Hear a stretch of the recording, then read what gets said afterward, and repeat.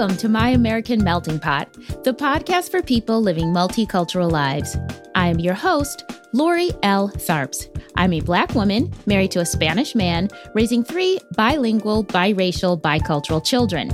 I'm also a journalist, an author, and an anti-racism educator and consultant. Some people call me a cultural critic or a pop culture pundit.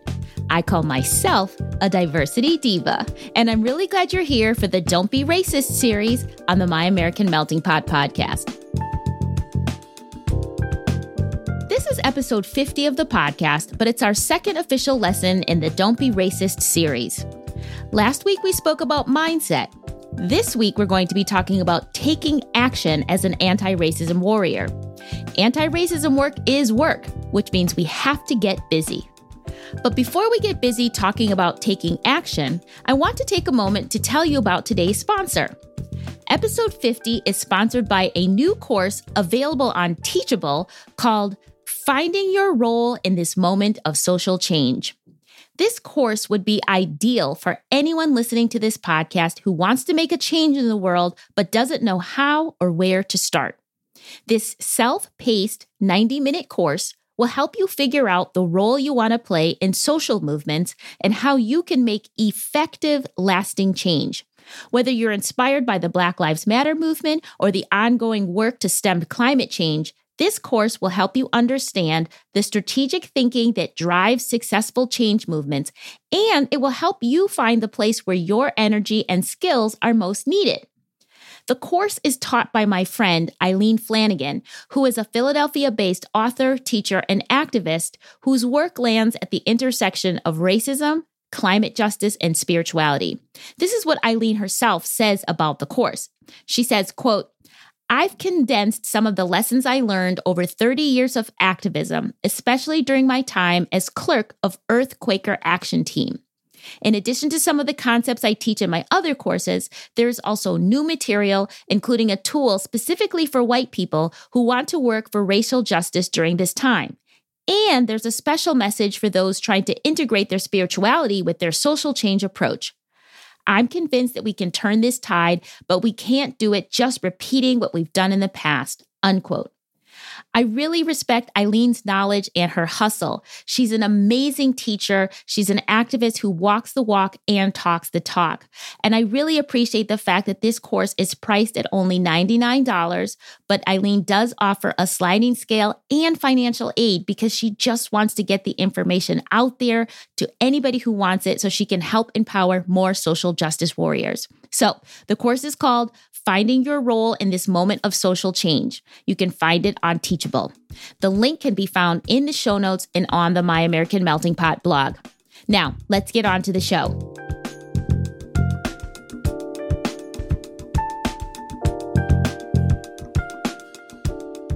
Hello, my anti-racism warriors. How are we feeling?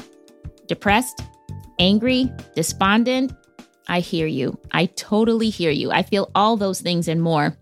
This country right now feels like it's going crazy right now with COVID, with the upcoming election, Trump's tax returns, the death of Ruth Bader Ginsburg. The West Coast is still on fire. Let's just take a moment and acknowledge that everything looks pretty horrible right now. I'm not going to pretend it's not. And I know it might feel hard right now to think of reasons why anybody should even just get out of bed, much less do anti-racism work. I hear you, but you've got to flip that. If there was ever a time when action was needed, it's right now. So let's get to it. The lesson for today is to take action. Do take action to be an anti-racism warrior. Don't sit on the sidelines and wait for someone else to do the work. Last week, we talked about mastering our mindset, finding your why for doing this work. And hopefully you have it clear in your mind why you need to become an anti-racism warrior. But even if you don't, even if you're still having trouble committing 100%, you can still take action. And that's what we're talking about today. Taking action, even if you still feel uncertain or if you feel like you don't know exactly what to do, being an activist means being active. It's in the word. Being an anti-racism warrior means you have to get your hands in the game. You got to get your feet in the game. You've got to be in the game. I guess that's actually why I don't like the word ally. I wrote about this on my blog earlier this year. But when white people say they want to be good allies, I don't see anybody who's active. To me, an ally is passive.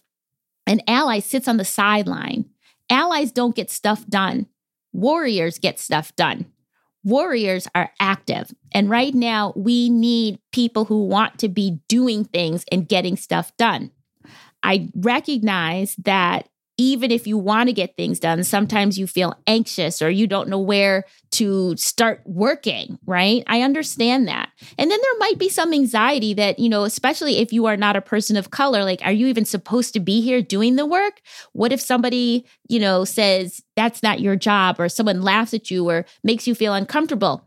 You still have to do it. I know it feels sometimes overwhelming. You might feel anxious, but mood follows action. Those feelings of uncertainty will actually get out of the way once you get busy. I want you to take the adoption approach to this. And this is what I mean by that. I always have a story to illustrate my points, and they never have anything to do with anti-racism work, but I hope it helps you figure out how you can get in the game even when you're not feeling 100% confident. So there was a time when my husband and I were considering adoption. We were going to adopt a baby or a toddler, and we had to take a bunch of parenting classes. And the instructors they warned us that we might not feel bonded to any child we adopt at first sight, especially if it was an older child. They told us that what we were supposed to do was fake it until we felt the love. They told us that, hug the child, hold the child, cuddle the child, kiss the child, tell the child that you love her until those feelings you're not faking it anymore, but those feelings are true. They told us it might take days, weeks, or even months until those feelings felt genuine. But while you are, quote unquote, faking it, you're actually building a strong foundation of love and trust in the relationship in that process. Well, I want you to now think of yourselves as having an anti-racism baby, and you have to take care of it, and you will fake it until the feelings are genuine. So what I mean by this is, even if you don't exactly understand how white supremacy works, that doesn't mean you can't get into the game of dismantling white supremacy and dismantling racial injustice. I don't really care if you're still not 100% convinced. What I care about is that you're doing the work to help police stop shooting innocent Black people so I don't have to fear for my life or my children's life. I don't really mind if you're not 100% clear on the United States immigration policy that separates children from families at the border. What I care about is that there aren't little babies dying from the flu in a detention center because they were ripped from the arms of their mothers. Do you see what I'm saying here? We can make change. We can take action, even if we're not 100% clear on all of the policies and history and oppression Olympics and all of these other things that we may get caught up in. We might not have read all the books or watched all the documentaries, but that doesn't stop us from taking imperfect action right away. Remember that reading a book or, again, watching a documentary, that's not going to make any difference in the world. If it did, I would be a millionaire because I've read a lot of books and watched a lot of documentaries about being a millionaire. And guess what? I still am not a millionaire. Just reading and watching and educating myself isn't going to make it happen. I have to actually do something differently with my money and my budgeting if I want my bank account to grow. You see what I'm saying? So I'm not saying don't educate yourself. I'm not saying stop reading and watching documentaries. What I'm saying is do that, but don't use that as an excuse for not taking action. So how do we take imperfect action to get the social justice train moving? Here's what I want you to remember. Do something. Just make it up in your mind that you're going to take action every day or every week, every other day, whatever your routine is going to be. Just tell yourself that you're going to do something. You have to do something. Just like if you were doing exercise, I got to run 3 times a week. I got to take a walk every day. Just tell yourself you're going to do something. 2, start small. Don't overwhelm yourself. Don't say that you're going to launch a march against racial injustice and organize the whole thing yourself. No, start small. I'm going to give you some ideas in a minute, but start small so you don't overwhelm yourself, because if you do, you'll do that one thing and then won't want to do anything else. And we need you in for the long haul. Number 3, find your zone of genius to make it easier. Use the skills and talents that you already have and use those skills in the area where it's most needed. If you're a really good artist, somehow use your artistic skills in the cause.